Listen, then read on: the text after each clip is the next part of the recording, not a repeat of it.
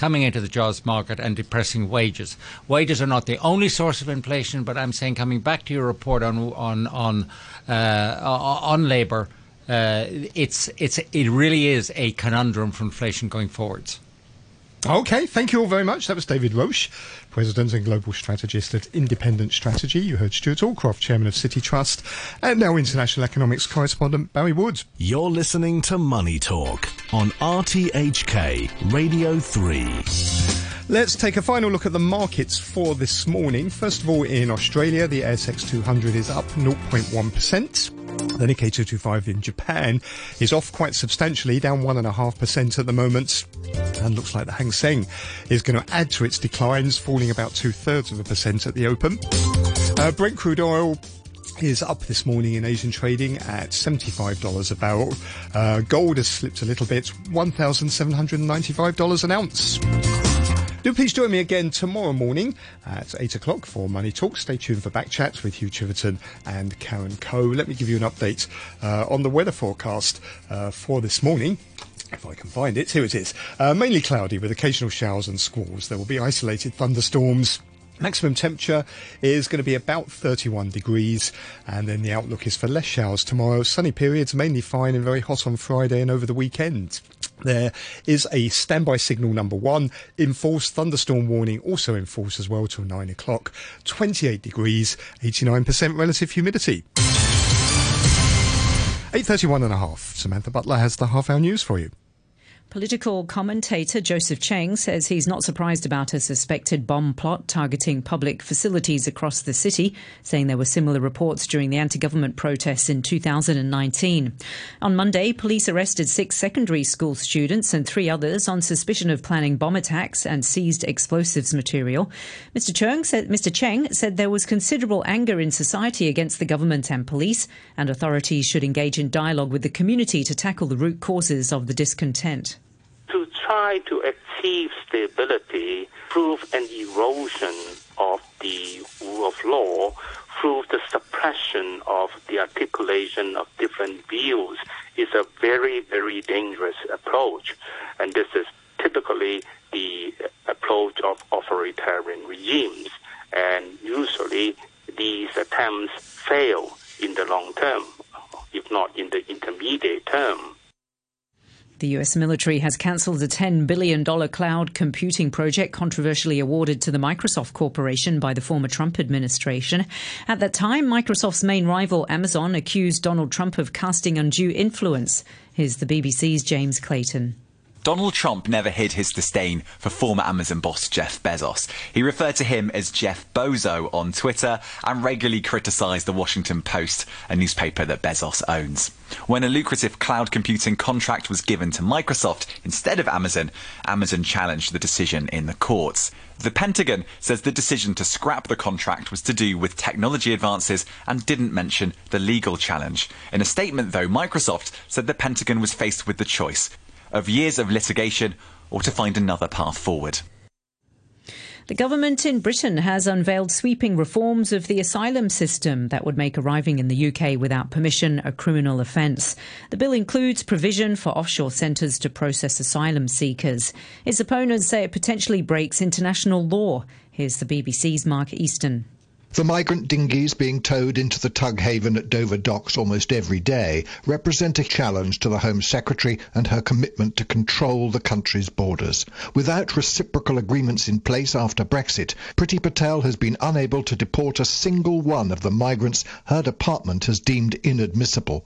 Today, the Nationality and Borders Bill entered Parliament with the promise of new Home Office powers to put the traffickers out of business. But these powers require the agreement of other countries to make them work, and few deals have yet been struck.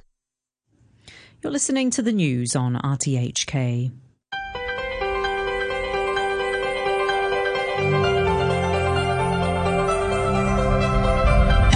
Good morning. Welcome to Backchat. I'm Hugh Chiverton. Your co-host today is Karen Coe. Karen, good morning to you. Good morning, Hugh. Today we're talking about Article 23 and the public funding of NGOs. On Monday, the Deputy Head of the Legislative Affairs Commission of the MPCSC called on local authorities in Hong Kong to enact Article 23 of the Basic Law. He said the national security law, which punishes 4 types of crimes, is obviously insufficient to cover other possible acts endangering national security in Hong Kong. Shelved for 18 years, Article 23 requires Hong Kong to enact laws to prohibit treason, secession, sedition, subversion against the central government or theft of state secrets, as well as to ban foreign political organisations or bodies from conducting political activities in the city and local political organisations or bodies from establishing ties with foreign political organisations or bodies. Do we still need the law? And if so, when? How should it integrate with the national security law that we now have? And how will this Article 23 law be different from the one which was proposed back in 2003? Let us know your thoughts, your questions and your comments. You can leave a message on our Facebook page, Backchat on RTHK Radio 3. You can email us, backchat@rthk.hk, or you can call us, and our number is 233-88266, 233-88266. And after 9:15, we're going to be discussing public funding of NGOs, charities in Hong Kong, as the government task force suggests only small changes. Are social workers getting a fair deal? What do you think of the latest report? Let us know once again by emailing backchat@rthk.hk or by calling on 233-88266. Although actually our lines are full at the moment, so you might want to probably best to email at the moment or go to our Facebook page. We're joined for our first topic now, Article 23, by Kin-hei, who's chairman of the Democratic Party and Southern District Council, Eric Lai, who's a research fellow with Georgetown University Centre for Asian Law, and Carole Petersen, professor of law at the University of Hawaii at Manoa, former director of the Centre of Comparative and Public Law at the University of Hong Kong. Let's go to Facebook then. Henry on Facebook says that the national security legislation addresses only part of Article 23, with quite a large part of Article 23 remaining to be drafted and enacted, is a fact and has been made known a number of times. The delay has been going on for 24 years. To talk about this is pointless and a waste of time. The only thing to do is to get it done. No more dilly-dally. Does anybody want Hong Kong to be in the Guinness Book of Records for record delaying of drafting a bill? I wonder why you ask, do we still need the law? And if so, when? Do you have a better topic to talk about? Do people feel tired of asking the same old question for 23 years? Could they find another more interesting topic to talk or care about? Or they just don't want Article 23, which is unpatriotic and may have ulterior motive? Do they want more people engaged in making bombs which may kill themselves? That's from Henry. Thanks very much indeed for that on our Facebook page. That's Backchat on RTHK Radio 3. Kin-hei, good morning to you. Good morning. Thanks for joining us. Henry says we've got to enact Article 23. We've waited for a very, very long time. Let's get it done now. Do you agree? Well, I think with the question you put at the very beginning is a very valid one, because with the national security law, I see it is a very broad one, and it is a very far-reaching one. So actually, I'm actually curious what the government is proposing to do with the new so-called the Article 23. So I think that is the question I'm looking for an answer. Actually, of course, there are some articles that may not be covered by the current national security law in Hong Kong. For example, the secret, something like that. But let's be frank. The current national security law can deal with that without mentioning the state secret. Instead of they can do it in another way by telling us that it is a subversion or it is some kind of a foreign interference. It is all up to the National Security Police in Hong Kong to define things. So I see the national security law in Hong Kong currently is a very broad one, and I think in effect the Article 23 that is going to be legislated in Hong Kong will have no differences in Hong Kong actually regarding what we've been seeing now. But look, Kin-hei, it has to be enacted. I mean, it is in the basic law that the Hong Kong government has to do this on its own. We've known this for many, many years. There was an opportunity back in 2003 for Hong Kong to do this, and in a way it was kind of a lost opportunity, because that would have been a time when there was opposition in LegCo. The law could have been shaped for the Hong Kong way of life, and it's kind of our own fault, isn't it, that we didn't take that opportunity? Well, from what I remember, the opposition. Hello? Yeah, white. Yeah, sorry. yes. Can you start that sentence again, Mr. Lowe? Sorry, we lost you a little bit. Yeah, from what you remember. From what I remember, opposition in the Legislative Council back in 2003 actually asked the government to propose a white paper instead of blue paper, which is a more detailed legislation. The articles, how are they going to be written, and how are they going to protect the human rights? How are they going to define some crimes in a very clear way, so that Hong Kong people know what is going on and how the legislation, how the Article 23 is drafted. So at that point of time, I actually remember that it is not in principle objection towards the Article 23, but the government chose not to do that, and it stirs up a lot of Hong Kong people's fear. So maybe somebody said it is because of some opposition there, but I would say it's the government's responsibility failing to gain the trust of the Hong Kong people. And that is still the case now, but with that national security law in Hong Kong now already in place, I believe that most of Hong Kong people will still be not happy with the Article 23, and how are they going to be written, but they can still do it with the new Legislative Council. Okay, we got an email from Herman who puts it a little bit more pointedly. He says, if Hong Kong had passed Article 23 legislation years ago, we might not have the NSL today. For that, we owe James Teen a big sarcastic thank you. Now, setting aside the role of James Teen in what happened in 2003, what about that point? If we had Article 23, then we wouldn't have sort of reached the point where we needed the NSL today. That is not something I have in mind. Of course, we can say that. Of course, we can say, okay, if you pass Article 23 in 2003, then the things will be different.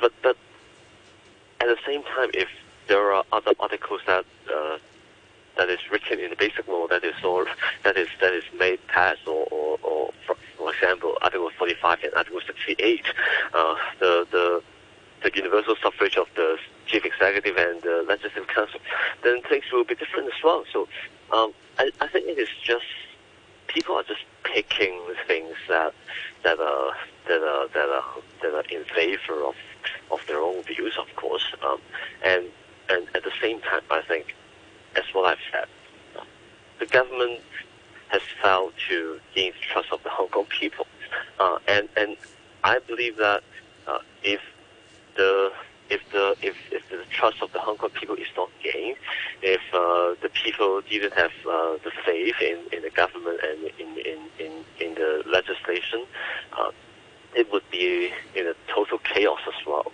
So we're talking about a situation where Hong Kong people should be given a chance to oppose to something that they don't like or they couldn't see clearly. If that is not allowed, and the government just do it, and we should just accept it, then we're talking about another system instead of the original what we have been expecting for the one country, two systems. How could people oppose a proposed Article 23 legislation? I mean, at the present time, if you wanted to oppose it, how would you do it? Well, I think it is very difficult, and it is very politically dangerous, because if you oppose to Article 23, they may say you have actually violated national security law because you are not protecting the national security of Hong Kong, because that is so needed. So the risk of opposing to Article 23 legislation is much higher now, and I also think the police have been denying Hong Kong people the right to protest for around 2 years already. So we didn't have a legal protest that is allowed or that is accepted by the Hong Kong police for almost 2 years. And I think that is difficult for Hong Kong people to voice their opposition nowadays. Eric Lai, good morning to you. Good morning. Hi, thanks for joining us. Research fellow at Georgetown University Centre for Asian Law. Why didn't Beijing? Why do you think Beijing didn't legislate for all these aspects of national security when it gave us the national security legislation? Why was this strange kind of overlap? Some of the features of Article 23 were covered, and others, it seems, left for Hong Kong. What was the thinking there, do you think?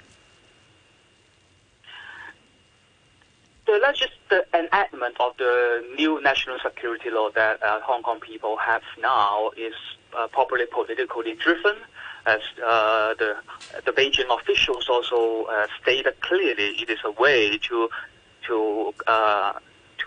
react to or to struggle with so-called opposition forces in Hong Kong, and another reason for the overlapping is probably a fact that Beijing wants to show its sovereignty and its absolute authority over Hong Kong, echoing what Beijing has already proposed, an overall jurisdiction as early as 2014 in the White Paper. And now, when, as we noticed yesterday in the legal forum, some Beijing officials also declared that the National People's Congress Standing Committee has the power to enact any laws for Hong Kong, and then they urged Hong Kong governments to legislate Article 23 as soon as possible. And it is obvious that they want to show if Hong Kong government, if the local community are not going to do it by themselves, then Beijing will do it for the Hong Kong society again. But why did, to Hugh's point, why did they leave out treason, sedition, theft of state secrets, and the ban on foreign political organizations establishing ties with, or local organizations establishing ties with foreign counterparts? Why were they not part of the NSL? I think from the legal perspective, it is also tricky, because the existing criminal laws in Hong Kong actually cover these offenses.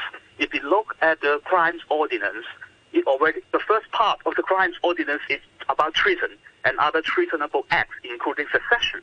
And if you look at the society's ordinance, there's already provisions that prohibit connections with foreign or Taiwan political organizations. And we also have an official secrets ordinance that prohibits threats of government secrets. So if I would guess if Beijing had introduce a national security that cover all offences, that would be another round of adaptations or naturalizations of laws between the local laws and the national laws, and that would be another round of the legal debate. And this is also why some legal scholars in Hong Kong also suggested that rather than enacting new laws on the Hong Kong government's own, according to the Article 23, it's also important to review the existing laws, whether they meet the requirements, or they should be reviewed or be amended in accordance with the principle of the international human rights law, and the basic law requirements. Well, if, as you say, those offences are covered already by existing laws, and other ones are covered by the national security legislation, then why is Beijing insisting on or putting this pressure on the administration now? I think this is more as a political act of the sovereign state, of the central government. When there's a new criminal laws, it creates new criminal categories and creates new targets of people who may fall into that category. And given that Zheng Yanxiong, the director of the Office of Safeguarding National Security, gave a speech yet a few days ago claiming that they need to continue the struggle with the opposition forces and they could not take any compromises or any soft measures. And it seems that the central government wants to continue this act of kind of political purge of all the dissenting oppositions in Hong Kong society in order to implement what they call patriots administering Hong Kong. But they've been pretty effective at that, haven't they? Where is the opposition in Hong Kong now? It's probably how it depends on how do you define opposition. There are moderates or pro-government politicians who claim themselves as opposition or are loyal oppositions. But in many eyes of the Hong Kong people, perhaps they are not opposition politicians, they are not opposition groups, but they are simply a kind of moderates or pro-government politicians with a facade of supporting democracy. But I guess what does opposition truly mean is in genuine, fair and free elections, candidates from all kinds of political beliefs should be engaged and should be allowed to run for elections. And seems it would not be any case in the future elections in Hong Kong. So, Eric Lai, do you think that, John Lee has said this Article 23 law must be implemented as soon as possible.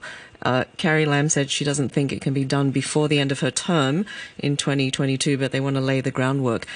Are they thinking about other unintended consequences? I mean, sure, if there are people who genuinely oppose the mainland government, then they're going to be covered. But there could be other unintended consequences of, especially laws regarding sedition and political organizations, or even NGOs who are trying to achieve certain things, then being worried about being swept up by these laws and stopping their work or reducing their work or exiting Hong Kong.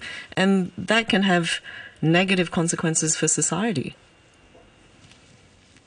It is very difficult for the government not to introduce any public consultation prior to the legislation regarding Article 23. Whatever, how rapid, how quick the consultation process will be, there must be some kind of public consultation in accordance with the local laws in Hong Kong. So this is understandable that if bureaucrats in the government know how difficult and how comprehensive a public consultation should be regarding this legislative attempt, then there must be debate within the government or discussions with the advice of the Department of Justice to see how the bill should be drafted and how should the government present the bill not just to the local people but also to the business sector in Hong Kong, foreign investors, and all for foreigners, expatriates who reside in Hong Kong and who works in Hong Kong.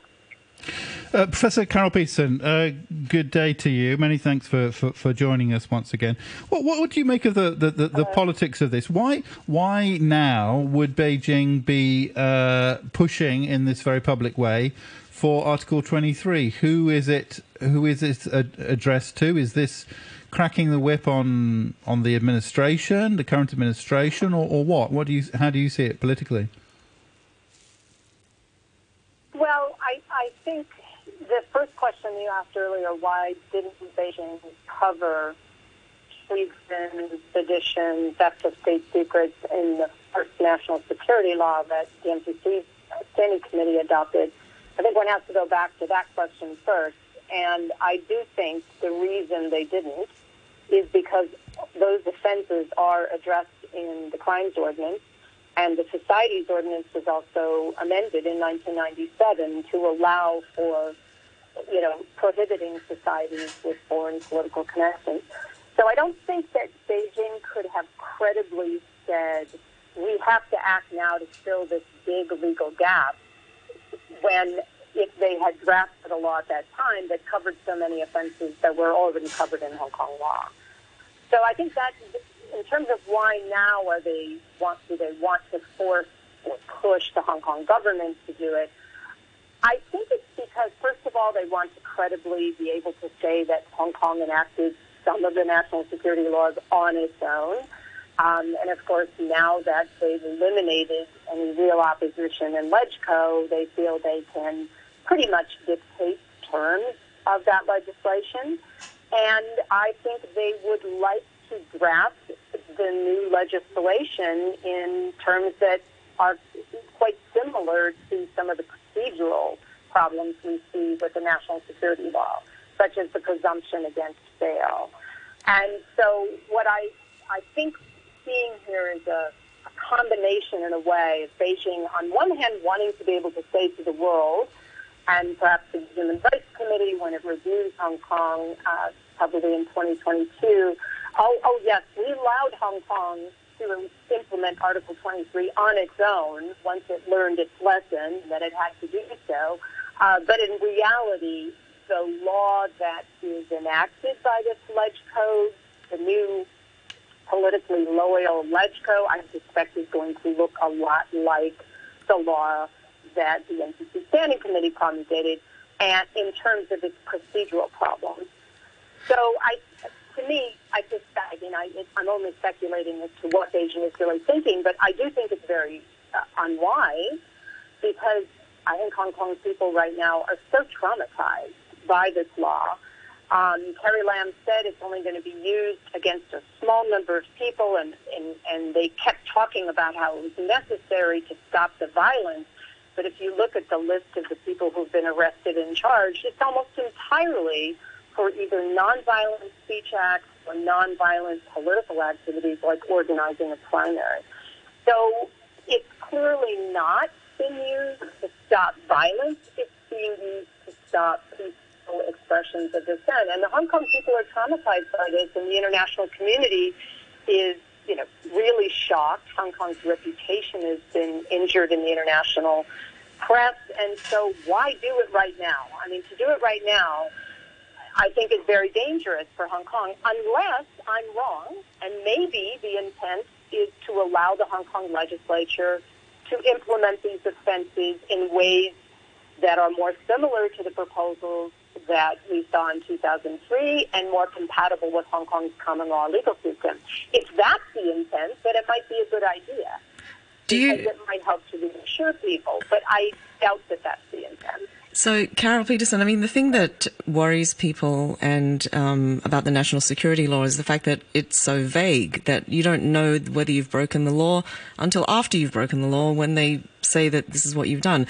And I think that is, one of the things that people are worried about with Article 23. Do you think if Hong Kong legislators, as they are, would draft this law, it would be specific, or would it be similar to the national security law? Well, I would hope they would be specific. And I would, on one point, I do think some parts of the national security law are very specific. I mean, if you look at Article 29 on foreign collusion, there are some clear red lines that you can't cross now, right? You cannot ask a foreign government to adopt sanctions. And that's clearly spelled out. But you're absolutely right. There's lots of other language that is very broad and very vague. And in fact, that was one of the problems in 2003. The 2003 legislation wasn't all bad. Quite a lot of it was good. And the mistake, it wasn't just James Kin who made a mistake. I disagree with the caller who made that point, because what James Kin and other legislators and members of EXCO were asking for is a white paper so that we can be very specific about the legislation, so that we can ask questions about any vague language. And I actually thought in July we were getting there. When Tung Chee-hwa came out and made those 3 concessions, I fully expected the government to take a step back go a little more slowly and answer those questions, because legislators had legitimate questions. Okay, Professor Petersen, sorry, we've got a break for the news at 9. We'll come back to that issue, to 2003 and to 2021, and we want to hear from you as well. Drop us a line, backchat@rthk.hk. The weather, the standby signal number 1 in effect, as well as the thunderstorm warning. Cloudy today, 29 degrees, humidities at 86%. But says it's determined to retake districts seized by the Taliban. The Afghan National Security Advisor says some more remote military bases had been hard to supply, but denied reports that Afghan soldiers had defected to the Taliban. You're listening to the news on RTHK. Welcome back chat this Wednesday morning with Karen Coe and me, Hugh Chiverton. We're talking about Article 23. This is after calls to enact Article 23 of the Basic Law, the article, of course, which calls on the Hong Kong administration to introduce national security legislation. Although, of course, we've had the national security law now. We're talking about that with Carole Petersen, Professor of Law at the University of Hawaii at Manoa, Eric Lai, Research Fellow at Georgetown University Centre for Asian Law, and Kin-hei, Chairman of the Democratic Party and Southern District Council. We want to hear from you as well. Email backchat@rthk.hk. We'll read out your messages, or do our best to. Or you can go to our Facebook page as well. Share your thoughts there. That's Backchat and RTHK Radio 3. Later we're going to be talking about a new report on the public funding of NGOs, how government money gets to local charities, and the fairness of that. We'll be talking to someone from the Council of Social Services. Once again, email backchat@rthk.hk. Okay, some interesting comments. Vic says, Dear Backchat, yes, we need more laws. Of course. How do you justify paying big sums to the rubber stamp LegCo? Hope the authorities have the same determination in imposing laws like illegal parking, double parking, jaywalking, leaking aircon, competition, etc. as vigorously as they are imposing NSL. We laymen are too thick to understand the workings of the lamb circus. That's from Vic. Alan says, on Article 23, the NSL already allows anyone to be arrested and locked up indefinitely. So go ahead and bring in Article 23, fake news laws, whatever else. Whatever pretext the government chooses to use, the result is the same. What a coincidence that the police discover a bomb plot now. All the lies and BS about black hands, terrorism, CIA will be brought to a fever pitch. So tiring the talk that these laws will bring peace and save Hong Kong. This is like a man who beat his wife to death, saying she kept complaining, so I had to keep hitting her. That's from Alan. And Bowen says, Dear Backchat, it's naive to think that if Article 23 legislation had been passed in 2003, Beijing would not have passed NSL for Hong Kong. The enactment of NSL is the result of Hong Kong's rejection of the extradition bill, which precipitated the 2019 protests. It also has to be remembered that the extradition bill was aimed at, among others, foreigners who commit crimes, presumably anywhere, which are targeted at the Chinese state or its citizens. That is what Wen Wei-po and Ta Kung-pao reportedly cited an authoritative source as saying the bill could cover if passed, following Vice Premier Han Zhang's Shenzhen meeting with Hong Kong and Macau delegates in May 2019. The meeting was widely reported at the time, and some attendees were reported as saying Han Zhang mentioned there were 4 categories of people the bill was aimed at, including that of the foreigners mentioned above. In short, Article 23 legislation, as proposed in 2003, did not cover, and circumstances then did not implicate a need to cover, foreigners committing acts targeted at the Chinese state or its citizens in, say, the US and the UK. That's from Bowen. Okay, and we are talking with Carole Petersen, who's Professor of Law at University of Hawaii at Manoa, former Director of the Centre of Comparative and Public Law at Hong Kong U. So before the news, Professor Petersen, you were talking about what happened in 2003. One thing that was interesting is that draft legislation never got off the ground, partly because of huge public opposition. And what I'm curious about now is if this next iteration comes around, and Eric Lai referred to it, will there be a public consultation? Does there have to be a public consultation? Or is this just something that the government can introduce into LegCo, have their 3 readings and pass the law? Well, certainly, procedurally, right now, the government could cram it through very quickly because of the lack of opposition in LegCo, but also because of the fear that most common people will have about joining any protest march.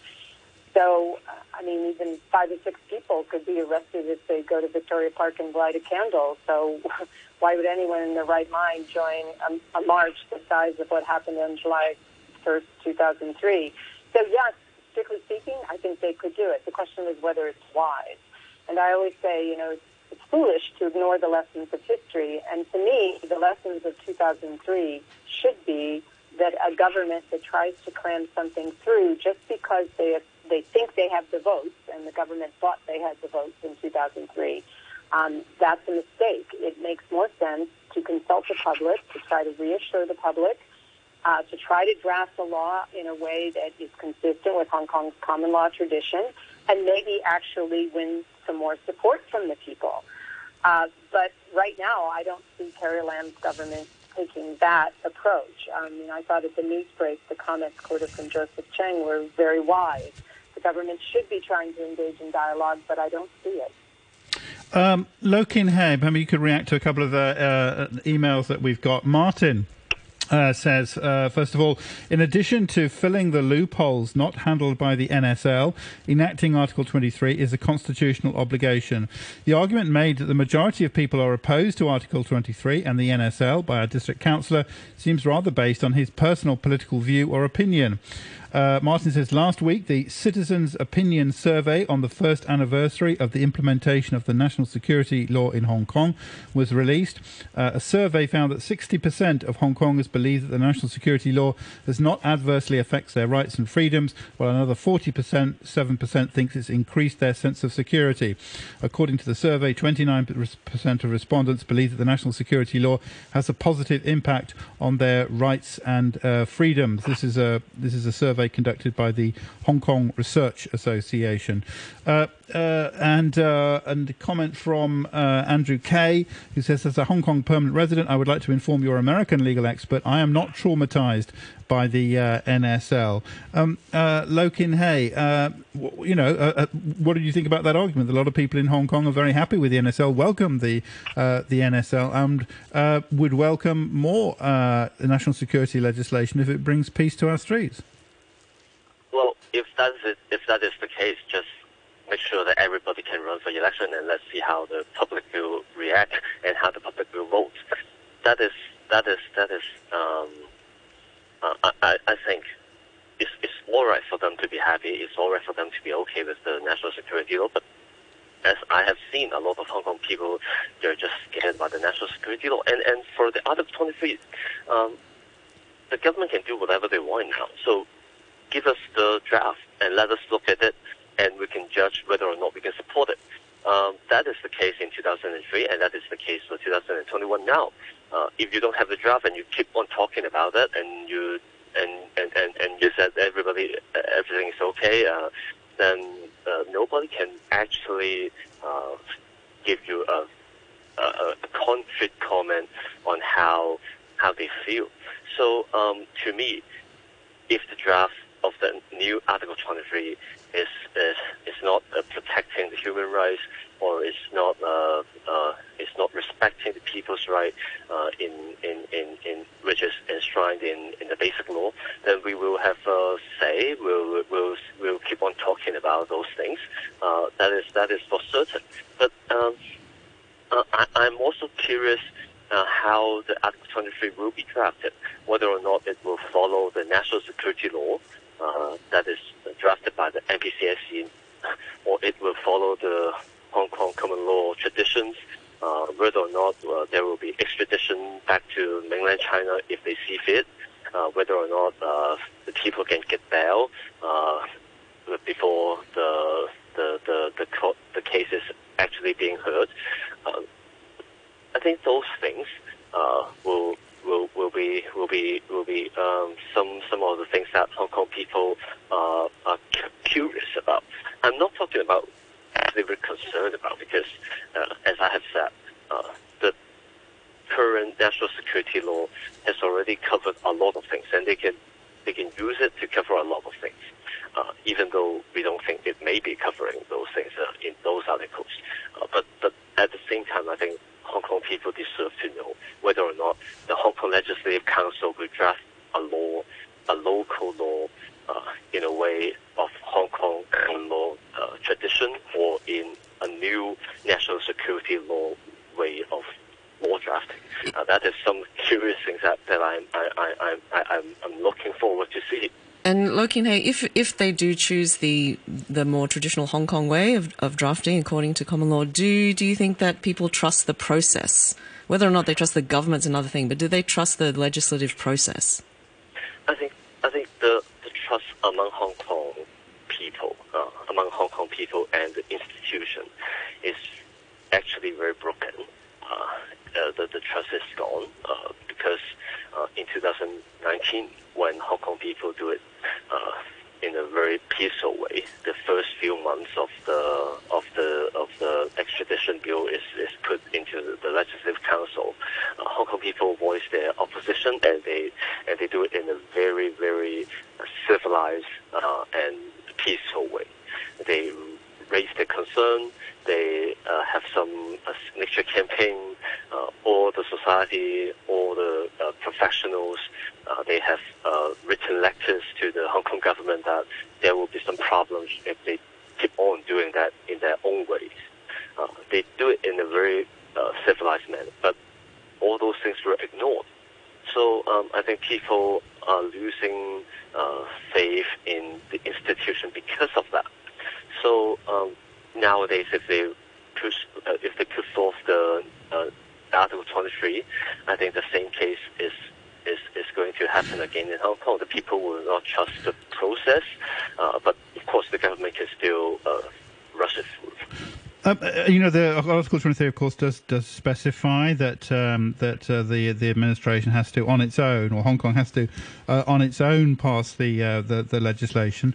Eric Lai, you were saying that Beijing wants to carry out that, meet that requirement for the Article 23 legislation to be introduced on its own by the Hong Kong administration. Does that mean what does that mean for those other provisions? Things like juries, whether the judges will be picked. In general, the role of the national security machinery and so on. Whether that will apply to the Article 23. So, is there a lesson to be learnt there? What do you think? I would hope that if the government introduces the public consultation of the draft bill, and all these issues that relate to due process will be addressed to the public and should be open for public engagement, but not to set hard decisions on the arrangements. As we can see, the arrangements of no jury trial in national security law trials already caused lots of backfire and mistrust from the local society, from the legal professionals, as well as from the business community. And there's also concerns whether the practices of closed trials or extraditions to Chinese justice systems will also be copied in the local legislation. And this, I would still hope there would be a certain degree of public consultations to it, but I would be pessimistic, because at the end, the Legislative Council in the current setting would undoubtedly pass any bills the government wants. But if they were really smart, wouldn't they use this as an opportunity to actually rebuild trust? I mean, what better way to rebuild trust than to take the most controversial issue and actually allow people to have an open dialogue about it? I guess if the government wants to build trust with the people, the first thing they should do is to first to listen to what the people want. And people will only see the local legislation with broad consultations or with conventional consultative process and legislative processes that creating the draconian laws that is already implemented in Hong Kong. And we all know that the new national security law enacted by Beijing remains a superior status over issues of national security in Hong Kong at large. Okay, here's an email from L, who says, "Dear Backchat, where are we? We are now with the we are where we are now with the NSL because China has had to fast track laws due to the crazy and violent riots which crippled Hong Kong for over a year. The rioters changed everything for Hong Kong. They had no love for our city and were there to pull us apart. Hong Kong was overall a very peaceful and safe place before these violent criminals took it upon themselves to storm around, having no care for us law-abiding Hong Kong people along the way. No country would have turned a blind eye to what happened here. I personally feel a lot safer here now than I did in 2019 and have huge respect for the Hong Kong police and what they have to deal with. Why is Hong Kong criticised for bringing in an NSL when so many other countries in the world, especially those that are critical of Hong Kong, have exactly the same? And as far as other countries talking about human rights and freedoms, wow, the hypocrisy and double standards are mind-blowing. Tell them all to remove the logs from their own eyes before they can comment about the splinters in Hong Kong eyes. That's from Carole Petersen. Do you want to respond to that? Well, I agree with the commentator on one point, which is the people who resorted to violence in 2019 really were horrible. And I completely condemn that, and I always did.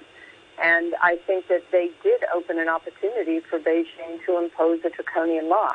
However, I disagree with the idea that this law, the national security law, is what stopped the violence. Because if you look at the people who have been arrested, they have not been arrested for acts of violence. With the exception of the person who drove his motorcycle into the group of police, and we don't even know if he did it deliberately yet, but with the exception of that, if you look at the list of arrests, people are not being arrested under the national security law for acts of violence. Those people, the people who engaged in vandalism or violent protest techniques, they are being prosecuted under the pre-existing Hong Kong laws. The people who are being prosecuted under the national security law are, by and large, by the vast majority, being prosecuted for peaceful expressions of political opposition. Okay, well, many thanks, Carole Petersen. Jim, in an email, says, as a PR, I can run for public office. Some public office, yeah, Jim, but not all. Jim says, for the lady in the States, I am American and I'm more traumatized while DWB in America. I loved and served America for 62 years. I've loved Hong Kong for 45 years. No intimidation in Asia. Please walk a mile in my shoes. That's from Jim H. Thank you very much indeed for that. And many thanks to our guest this morning, to Carole Petersen, Professor of Law at the University of Hawaii at Manoa, to Eric Lai, Research Fellow at Georgetown University Centre for Asian Law, and Kin-hei, Chairman of the Democratic Party in Southern District Council. Thank you all very much indeed for joining us this morning. A couple of other comments. One from Jim H. This is just following up on the discussion about it was about Eastern Express and a satellite dish. I think Jim's kind of talking about something else, but it's kind of interesting. Anyway, he says, that disc was American property used to collect information on China, not fake news. I think the Eastern Express thing was something else. Anyway, as I say, Jim says, I was personally involved in the midnight removal. During the Cold War, with the cooperation of the British administration, a listening device was placed on Taimou-shan. In 1978, when relations were normalized between the United States and the PRC, the device and dome were removed. I worked at the Defense Liaison Office, Hong Kong, and was involved in the coordination of its dismantlement and removal. We left a large concrete slab on Taimou-shan where the device was mounted. Following that removal, myself along with others were assigned to the new Defence Attaché Beijing circa in March 1978. We collected information at the source. News to you, I guess, but now fake. That's from Jim H. Bob says, on the subject of flowers for a murderer, Tuesday morning is one day that I generally catch a reasonable amount of backchat as I happen to be driving to Sai Kung. However, this morning I was disappointed to find that you have not decided to discuss the issue of people showing sympathy to the attempted murderer of the policeman on July the 1st, even bringing flowers. I've no doubt you've seen the extremely impassioned video by Yondan Latu on this subject. So my question is, as this is clearly a matter of public interest, why has backchat elected to put their head under the covers? Or is it that you might find yourself having to take a very clear opinion against this type of behaviour, which is clearly a major problem here in Hong Kong and deserves a debate? Maybe it'll be on tomorrow. I'll tune in. That comes from Bob. Just your message. That was written yesterday, by the way. I wanted to turn finally today. Oh yeah, by the way, Bob, we don't take a clear opinion on anything in the programme. That's not really the point of the programme. I want to turn finally today to a new report which has been issued on the public funding system for Hong Kong's social welfare organisations. Basically, the lump sum grant and other aspects will remain, but executives will be forced to disclose their pay. Industry representatives were lukewarm about some aspects of the scheme. The report was released on Monday. A task force under the Labour and Welfare Bureau making 30 recommendations, including the lump sum retaining the lump sum grant programme. Here's an email from Mary, who says, in November 2017, the Audit Commission report highlighted how underperforming groups continue to receive full public funding while some agencies misuse grant money. This was followed in 2018 by an investigation into the annual reports of major social welfare organisations that revealed, among other startling facts, that senior staff at some of the organisations earn more than civil servants at social welfare of the same rank. LegCo conducted its own review, and we now have the outcome. And surprise, surprise, little change to the gravy train is proposed. The organisations under scrutiny can be relied on to support the government, and their boards are stacked with the usual worthy appointees. Anyone who expected that the remuneration formula would be rebalanced in favour of the drones who do the hard work needs a reality check. Now that accountability has been jettisoned and political reliability is the mantra, executives at the NGOs can look forward to lucrative deals while the rank and file will see their wages stagnating. That comes from Mary. For comment now, we're joined by Cliff Choi, Business Director at the Hong Kong Council of Social Services. Mr. Choi, good morning to you. Hi, good morning. Thank you very much indeed for joining us. Well, first of all, I mean, what's your reaction to the report? What do you make of this report? Yeah, I think that is a very good opportunity for the sectors and the community to look into the funding issues of the social welfare services here in Hong Kong. First of all, I think I fully agree that accountability and transparency are very important to earn the trust from the public. And indeed, the sectors, we have a very good governance system for the NGOs being subvented by the government. We have invited the public leaders, the social leaders, to sit in the board and to have a good governance on the NGOs, and we see the need to continuously improve the governance system so we can look into the resources to spend properly and correctly. And for the expectations on the report, of course, we would like to look into the current trend and the lead of the communities. As we know, the lump sum grant system has been launched 20 years ago, and in the past 2 decades, we see a lot of changes in the communities. The social lead increasingly change very fast. So we want to look into. We are looking forward to the review of the, for example, the staffing establishment, the allocations of resources, all these things. We are glad that the government realized the importance of the review of the service and the staffing establishment. But unfortunately, the government in the report just said they will look into the service review issues in the coming years. We consider that the pace is too slow, because the lead of the community is so great. So we want to speed up the process so the service can be more targeted to those in need. That's our main concern. Yeah. Cliff Choi, I mean, I wasn't very familiar with how the lump sum grant program works, and maybe some of our listeners aren't as well. Can you explain how it works and what the problems are with it? Yeah, the spirit of lump sum grant is provide the flexibilities of for the NGOs to use the government funding to address the changing social need. So the funding gives in the way of lump sum. So the government can provide the resources to the NGOs and set a funding and services agreement. So the NGOs can provide service according to the funding and services agreement and allocate the resources according to the social need.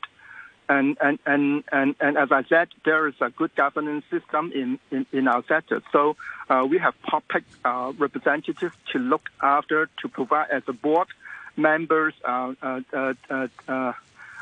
look to steer and to look into the resources. Yeah. But does it not also mean that social welfare organizations are really not accountable? You know, they get this money, they can pretty much do what they like with it, especially when they talking about recovering indirect costs like salaries, and top executives can pay themselves whatever they want because they have the power to decide to make that decision. That's not really great for transparency, and I would imagine it's also quite a disincentive for frontline workers to stay with the organization. I think there is some misunderstanding on what you mentioned about accountabilities and the freedom to use the money. Of course, we are not can do whatever we want to do. Yeah, we are under the monitoring of the government and the monitoring of the board internally. Yeah, so. Even the chief executive of the NGOs cannot decide their own salary by themselves. There is a lot of rules set by the government and monitored by the board. And some NGOs they even have internal audit, internal control mechanisms to look after all these resources. So I can't agree that we can use by our own, we can decide by our own. And more importantly, the spirit of the lump sum grant is the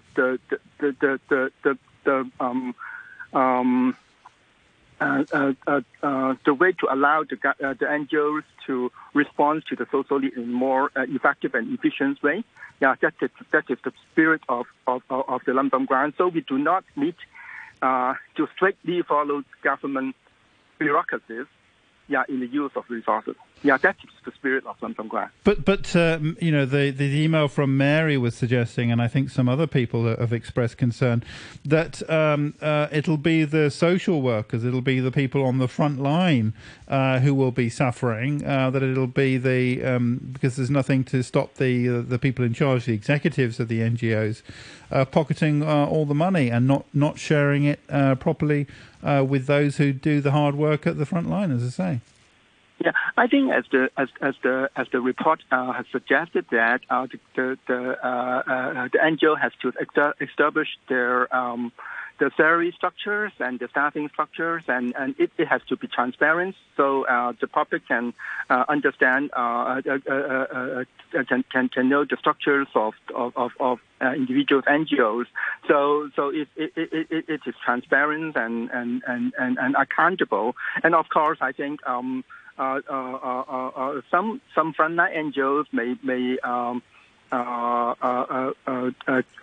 has concerned that they are not well paid as government. Yeah, that is true. Yeah, that is true. And because of the inequities of the funding, in some cases, I think there are some gaps between government-paid social workers and NGO-paid social workers. So we fully recognize this gap, and what we want to suggest to government is how to fix this problem. Yeah. What would be some ways they could fix the problem? I think the benchmark, the way to calculate the formula of the subventions right now is called the benchmark subvention. So it's based on a benchmark. The benchmark is calculated based on the midpoint of a salary scale of the master pay scale. Yeah, and if we improve this kind of benchmark, the NGOs have more capacities to improve the salary payment of frontline social workers. Yeah, that is what we always suggest governments to reconsider this kind of calculation. Yeah, but unfortunately, in the report, they refuse to do that, and we do not give up. We will try our best to encourage government to revisit this problem. Okay, well, Cliff Choi, many thanks for joining us, Business Director with the Hong Kong Council of Social Services. Thank you very much indeed. Karen, thank you very much. Thank you, Hugh. And the weather before we go. Mainly cloudy with occasional showers and squalls. There will be some isolated thunderstorms. The maximum temperature today about 31 degrees. The outlook, less showers tomorrow, and there will be sunny periods. Mainly fine and very hot on Friday. And over the weekend, the standby signals number 1 still in place, 30 Celsius now, relative humidity at 84%. Many friends ask me why I'm so determined to do exercise for at least half an hour every day. Well, if you try it, you'll know why. It's all about sweating. Every time I exercise until I sweat, it's like I overflow with joy and strength, and I feel great for the rest of the day. August 1st is Sport for All Day. Come on, let's move and sweat. For details, please visit lcsd.gov.hk. 9:33, the news now with Samantha Butler. Political commentator Joseph Cheng says he's not surprised about a suspected bomb plot targeting public facilities across the city, saying there were similar reports during the anti-government protests in 2019. He said there was considerable anger in society against the government and police, and authorities should engage in dialogue with the community to tackle the root causes of the discontent. The founder of Green Earth, Edwin Lau, says a public consultation on a plastic bottle recycling scheme received an overwhelming number of responses, over 4,600. He said many felt a 10-cent refund for returning a bottle was too low. And the governor of New York State, Andrew Cuomo, has declared a disaster emergency following a surge in gun violence there. He said more than 50 people had died in shooting incidents over the 4th of July weekend alone. I'll have more news at 10 o'clock. It's time right now on Radio 3 to say good morning to Phil Whelan and his guests on The Morning Brew. Hello. Hello, Phil. How are you? Not too bad at all. Good morning. Newly upspotted. Hello. You never Facebook chat with me, Phil. Good morning. He's got the Tom and Jerry type violence. It's a great experience if you just want to get a bit of zing. On your radio and live online, this is The Morning Brew.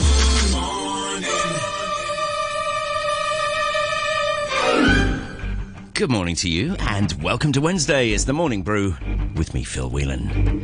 Well, it's Music Day today. At 10:40, we're going to welcome back composer and conductor Colin Touchin for our midweek classical music session. Today, as you will undoubtedly know, a lot of pieces are known commonly by nicknames or pseudonyms or just stuff the composers added rather than their full title. Often it's easier for us to just use